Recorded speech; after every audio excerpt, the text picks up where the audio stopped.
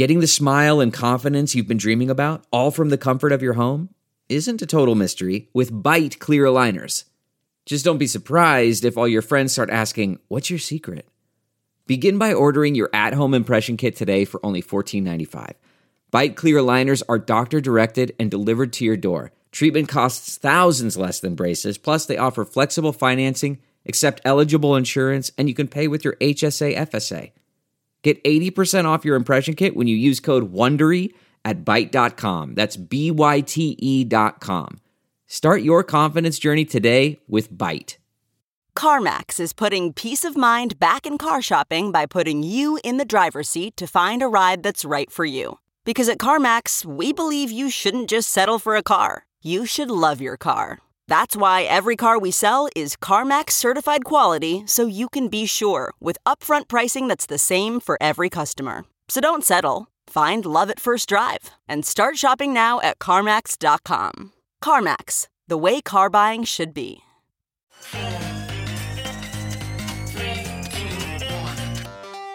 Welcome back to The Breakdown with me, NLW. It's a daily podcast on macro, Bitcoin, and the big picture power shifts remaking our world. The Breakdown is sponsored by NYDIG and produced and distributed by CoinDesk. What's going on, guys? It is Saturday, December 11th, and we are doing something fun today, something that is one of my favorite activities of the year, checking out end of the year lists. So I'm talking biggest trends, most important people, you name it. I don't know that I'm going to have a chance to really do my own list this year about trends or about anything else, given that this whole podcast is a daily podcast thing. But what I thought would be fun today is to quickly breeze through CoinDesk's most influential list. It just came out over the course of this week. They put 50 people on there, and then share a few folks that I thought I would put on if I were editing. Now, I will say this up front. I don't believe that most influential lists like this are meant to be definitive or singular or exclusionary to anyone who wasn't on them. I think they're about provoking thought, about reflecting on the year that was, about having a chance to, in the context of the CoinDesk editorial room, probably debate internally a bunch of different things. So me adding 10 more isn't a knock on who CoinDesk put on there, and I'm not going to go through and rank and review anyone that they did. But so that you know who was on there, I'm going to start by quickly breezing through that list of 50 folks, and then I'll get into 10-ish more that I might have had on my personal list. So CoinDesk didn't rank order their list, but they had a top 10 and then the rest of the top 50. So the top 10 includes Sam Bankman-Fried, the CEO of FTX, Roham Garagazlu, the CEO of Dapper Labs, which is NBA Top Shot, Bitcoin's Taproot developers, Jack Mallers, the founder and CEO of Strike, Elon Musk of SpaceX, Tesla, and of course trolling fame, Trung Nguyen, the CEO of Axie Infinity, Cynthia Lummis, a U.S. Senator from Wyoming, Gary Gensler, Chair of the Securities and Exchange Commission, Do Kwon, the CEO of Terraform Labs, and Katie Huan, the General Partner at Andreessen Horowitz. So that's their top 10. Now, the Honorable 40 include All-Seeing Seneca, who's the creative lead at Bored Ape Yacht Club, Naveen Jain from Yat Labs, the Poly Network hacker, they say for, quote, educating us on the difference between hack and exploit, Ronil Rumberg, Audius's CEO, who's building one of the biggest Web3 applications, a competitor to Spotify, Michael Shalov, who's the CEO of DeFi infrastructure firm Fireblocks, Francis Suarez, the mayor of Miami, of course, Camila Russo, the founder of The Defiant, Tim Bako, the Ethereum developer, Mark Cuban, the investor and Web3 bull, Willy Woo, one of Bitcoin Twitter's best-loved chartists, Isaiah Jackson, the author of Bitcoin and Black America, Stani Kulichov from Aave, Ryan Selkis, the CEO of Masari, Charles Hoskinson, the founder of Cardano, Andre Cronje, the creator of Yearn, Gavin Wood, the creator of Polkadot, Ariana Simpson, the general partner at Andreessen Horowitz, Paolo Arduino, the CMO of Tether, Vitalik, of course, the founder of Ethereum, Antonio Juliano, the creator of decentralized exchange DYDX, Jeremy Allaire, the CEO of Circle, Danny Ryan, programmer at the Ethereum Foundation, Michael Saylor, of course, Michael Saylor, the CEO of MicroStrategy, Elizabeth Warren, who's decided to go ham against crypto, Jerome Powell, the Federal Reserve Chairman, Barry Silbert, the founder of the Digital Currency Group, Sari Chea, who's helped bring Cambodia's central bank digital currency to the world, Ray Youssef, the founder of peer-to-peer exchange Paxful, President Xi Jinping, the head of the Chinese Communist Party, Bitfinex, one of the pseudonymous accounts that has long been against Tether, CZ from Binance, Robert Leshner from Compound, Devin Finzer, the founder and CEO of OpenSea, Matt Hall and John Watkinson, who are from Larva Labs, aka CryptoPunks, Brian Armstrong from Coinbase, Jack Dorsey, formerly of Twitter, Kristen Smith of the Blockchain Association, Mike Winkleman, aka Beeple, the biggest selling NFT artist of all time, Anatoly Yakovenko, one of the founders of Solana, and then they have a group of celebrities that discovered crypto this year as sort of a collection. Sorry for the long read of the folks on there, but I feel like it's an important thing for you guys to have context of that before we get into the list of folks that I would add. Let's start with one that I have to imagine was one of the most contentious inside that newsroom, which was El Salvador's president Nayib Bukele. So what's undeniable is that one of the biggest stories in Bitcoin this year was the adoption of Bitcoin as a national currency by a sovereign state in the form of El Salvador. This is significant for a huge number of reasons. One, the potential precedent it sets. Two, from a technical perspective, the stress test that it creates on the Bitcoin network. Three, from a developer incentive perspective, the additional reasons to go out and build on the Lightning Network, which powers so much new infrastructure, and so on and so on and so on. It's something that was pretty unimaginable even just a few short years ago.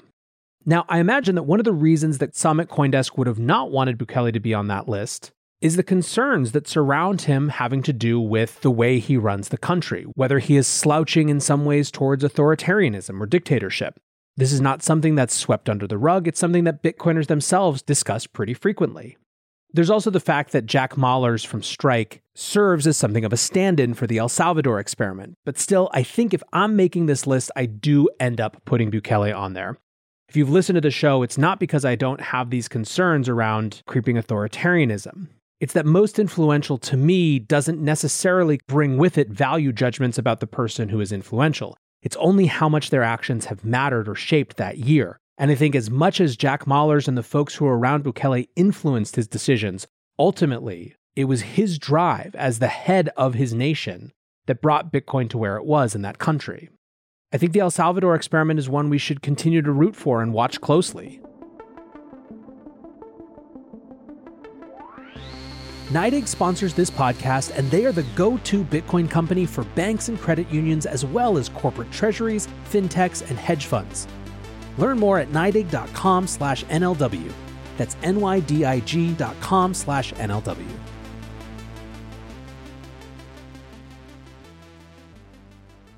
Next, going back to sort of the beginning of the year and something that's just slightly orthogonal to crypto, my next addition is Keith Gill, aka Deep F***ing Value, aka Roaring Kitty.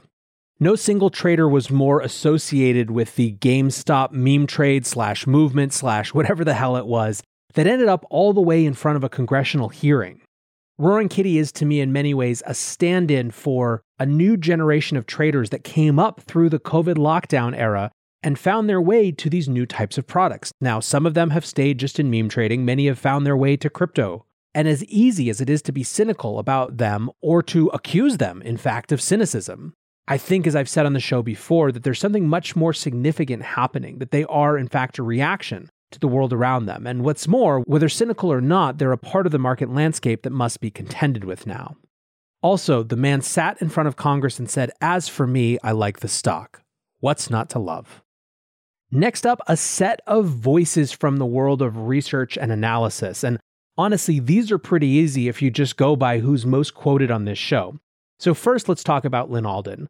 Lyn was the breakout star of last year from both a macro and a Bitcoin perspective when it comes to research analysis and just incredibly cogent thinking about where markets hit larger structural and geostrategic patterns. But she really reinforced that this year. Lyn is the type of analyst who can never be overexposed because you always want to know what they have to say about the next thing, even if you just heard them talk about the last thing. I also want to give a shout out to two that are more in the Bitcoin space and more fresh and new, however, and that's Will Clemente and Dylan LeClaire. If you're listening to this show, I literally guarantee you that you are familiar with these guys. You follow them on Twitter, you read what they have to say about on-chain analysis, and you pay attention to when they're watching trends. These guys are both extremely young and still learning and honing their craft, which makes how influential they already are all the more impressive. Speaking of impressive voices, I want to talk about a couple folks in the NFT space. NFTs are fascinating to me from the standpoint of where influence is happening. If you look around, there aren't really big NFT YouTube shows yet, nor are there big NFT podcasts, which is frankly kind of crazy given how significant this industry or subsector or whatever you want to call it has become. Part of the reason for that is that those just aren't the mediums where the thought leaders of this space live. Instead, those folks live in Twitter Spaces and in Twitter Threads. Those of you who have been longtime followers of mine know that all of the stuff that I do in crypto, especially with public content, started with the original version of Long Read Sunday, which was a thread of Twitter Threads. That began in 2018, right after Twitter had first released its threading features. And I would go and curate the best threads that I saw people doing into one overarching narrative of the week.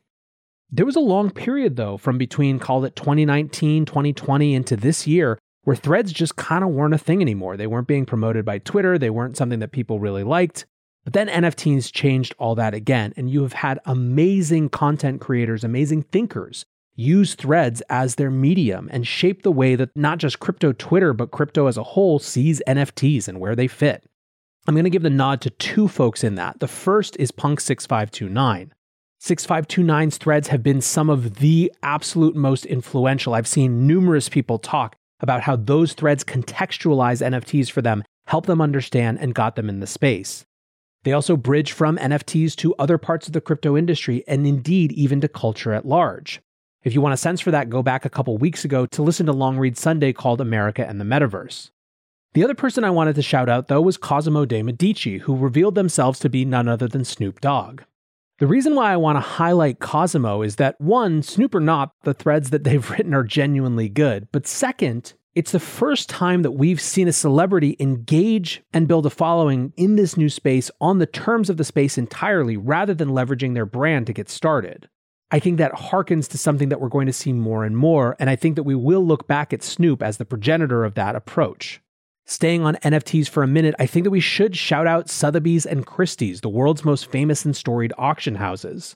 It strikes me that part of what has made NFTs such a fascinating phenomenon this year is how many different places they're showing up. The embrace by these traditional auction houses has, I guarantee it, brought new types of attention to that space, has brought new legitimacy in terms of traditional art communities. And it may not be that NFTs quote unquote need that, but that's not really the point. The point isn't about a new phenomenon needing something. It's about whether it can be accessible and enjoyable for a wide array of people. When you have traditional institutions acting not as gatekeepers, but as doors into a new space, it's a pretty powerful thing.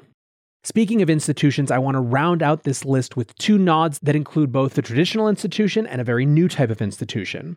From the traditional perspective, I think I'm going to add Kai Sheffield, the head of crypto at Visa, to my list. There are a ton of institutions that have been working super hard to get spun up on crypto, spun up on blockchain, integrating with stablecoins, et cetera, et cetera, et cetera. But I think Visa does stand out from the pack. First, they've been on it longer. Second, they're doing more different types of things. I just reported this week about a new advisory group. But third, they're also trying to engage not just in terms of how do we adapt our infrastructure to play a similar role in a new space, but how do we understand the space on its own terms? It might have been easy to read them buying a CryptoPunk as just some publicity stunt when they did it over the summer. But if you read the interview with Kai about why they did it and what it represents to them, it's very clear that that wasn't the case. I expect that we're going to see more of Visa all over this space in the years to come, and a lot of the groundwork will have been laid over the course of 2021.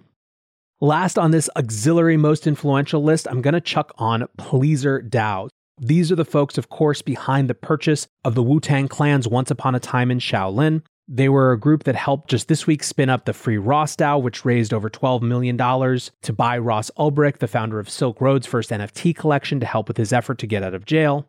And my strong suspicion is that Pleaser DAO is not only going to continue to find its way into interesting moments where culture intersects finance, but they're also going to serve as something of a template for other DAOs to come. The things that they learn now, both their successes and their failures, are likely to shape a new wave of people attempting to bring people together around shared interest and shared resources. In some ways, this edition of the most influential list is almost taking a flyer on something that I'm seeing just on its way up right now. Anyways, guys, there are a million more people who are influential out there. I've obviously had so much fun following all the different dimensions of this crazy industry, this crazy space, this crazy cultural movement, whatever the hell it is. And I appreciate you guys all being along for the ride. Let me know who would be on your list of most influential and why. join the Breakers Discord, hit me up on Twitter. And as always, I hope you're having a great weekend. Until tomorrow, be safe and take care of each other. Peace.